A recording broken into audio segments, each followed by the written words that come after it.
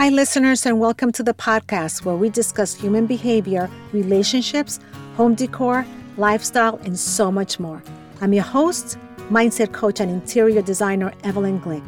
Let's crush all limiting beliefs and create a life and home that represents who we are and who we aspire to be. Increase our spiritual connection and intentionally design our most authentic life.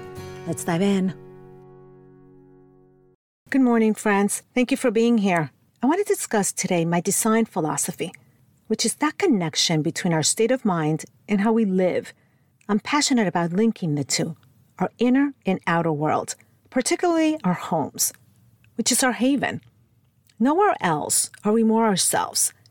It's where we strip all the outside stuff to feel comforted and at ease. It's where we build long-lasting memories. And it should be just that. It should be a place where you come home to like an embrace. It could be that warm or exciting place that reflects your style, your experiences, and your vision, who you are and who you are becoming.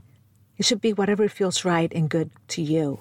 We all deserve to live in spaces that truly reflect who we are and who we want to be. We know we're all affected by the people and things around us. I invite you to look at your spaces with the eyes of possibilities.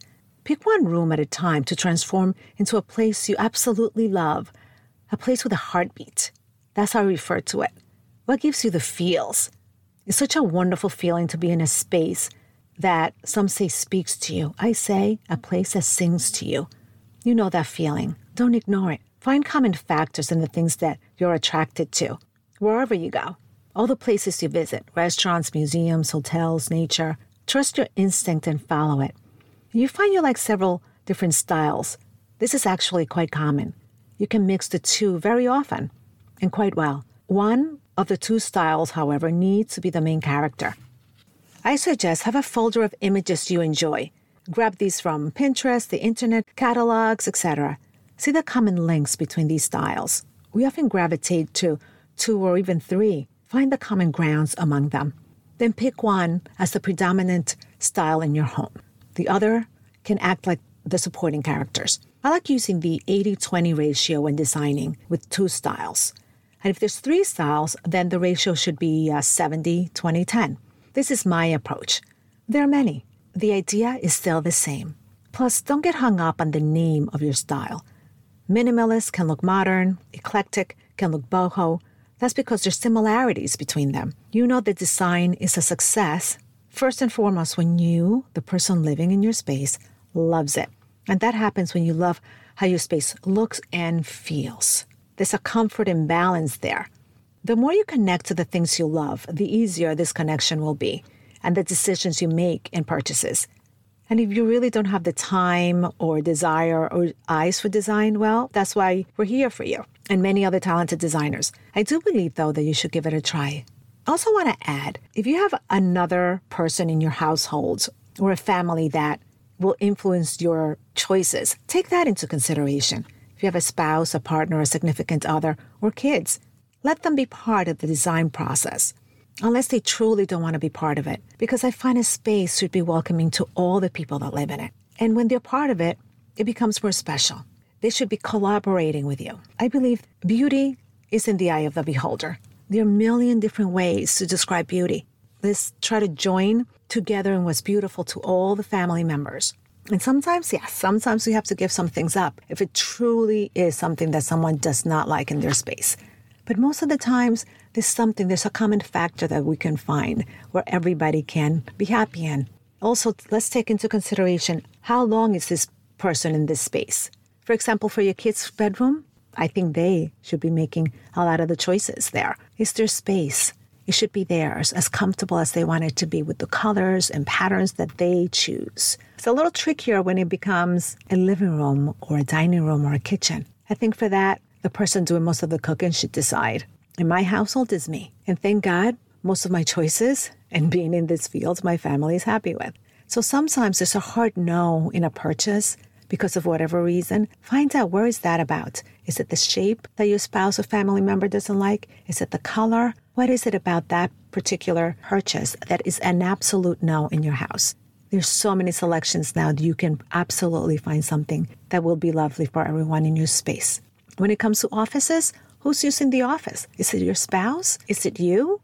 Let's take that into consideration as well. But in these days, where offices become sometimes a thing that multiple people use, then perhaps you can have your desk decorated to your liking with the things that you love. Find little moments where it becomes very personal and really inspires you to do whatever work needs to be done. And just finding comfort in the things around you. There's some styles that are close together and are super easy to mix and combine. I'll share some examples now.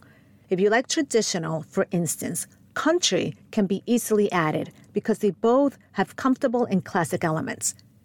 If you like Japandi, on the other hand, we know that it's a mix of Japanese and Scandinavian design. They're both known for keeping things functional and simple.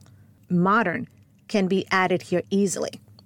Art Deco, on the other hand, can be mixed with mid-century modern because they are known for their metallics and bold colors.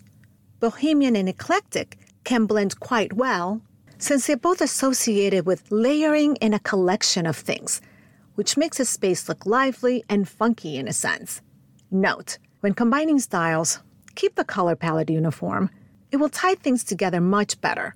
In other words, the color should be the equalizer that marries things together in cases when styles are so different. And also, when making big purchases, be neutral in your furniture selections and designs. It's better to stay away from bold and trendy pieces. You can add these in decor and accessories. Remember, the more functional the piece of furniture, the more longevity it needs to have. Therefore, it will be a bigger ticket item. So keeping it neutral will be easy to incorporate into any other design styles you have. And I can't leave this podcast without mentioning transitional style, which combines traditional and contemporary furnishings. It balances feminine and masculine, old and new, in a refreshing and new way. It embraces and updates two styles into one cohesive one, my personal favorite. I want to remind you, there's no judgment here. There's no such thing as one style being better than another. There's a million beautiful ways to live. I'm not going to have you throw out your precious items because it's not what's in style, quote unquote, right at the moment. At the end of the day, this is your place and this is your life. You get to decide what you have and how you want to live in it. Takeaways. Number 1, have a folder of images and rooms you love and look at the similarities between the styles. Number 2, what is the feeling you want when you walk into this space? Do you want it to be calm, peaceful, inviting, or bold, energetic, and vibrant? By the way, unless you have an open floor plan, rooms can totally have their own personality and their own vibe. Number 3, allow family members to be part of the decisions. When designing in a room that everyone uses, it's important for them to be part of it.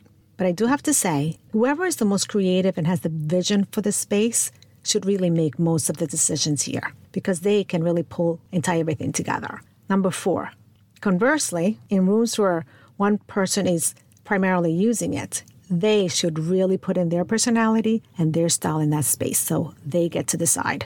Number 5, I like using the ratio of 80-20 when designing rooms with 2 styles, and with 3 styles, 70-20-10.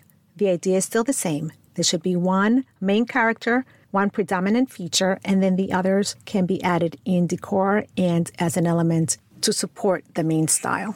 Let's make our homes, as I always say, a place that represents who we are, who we're becoming, and surround ourselves always with the things we love. Hope this was helpful and informative.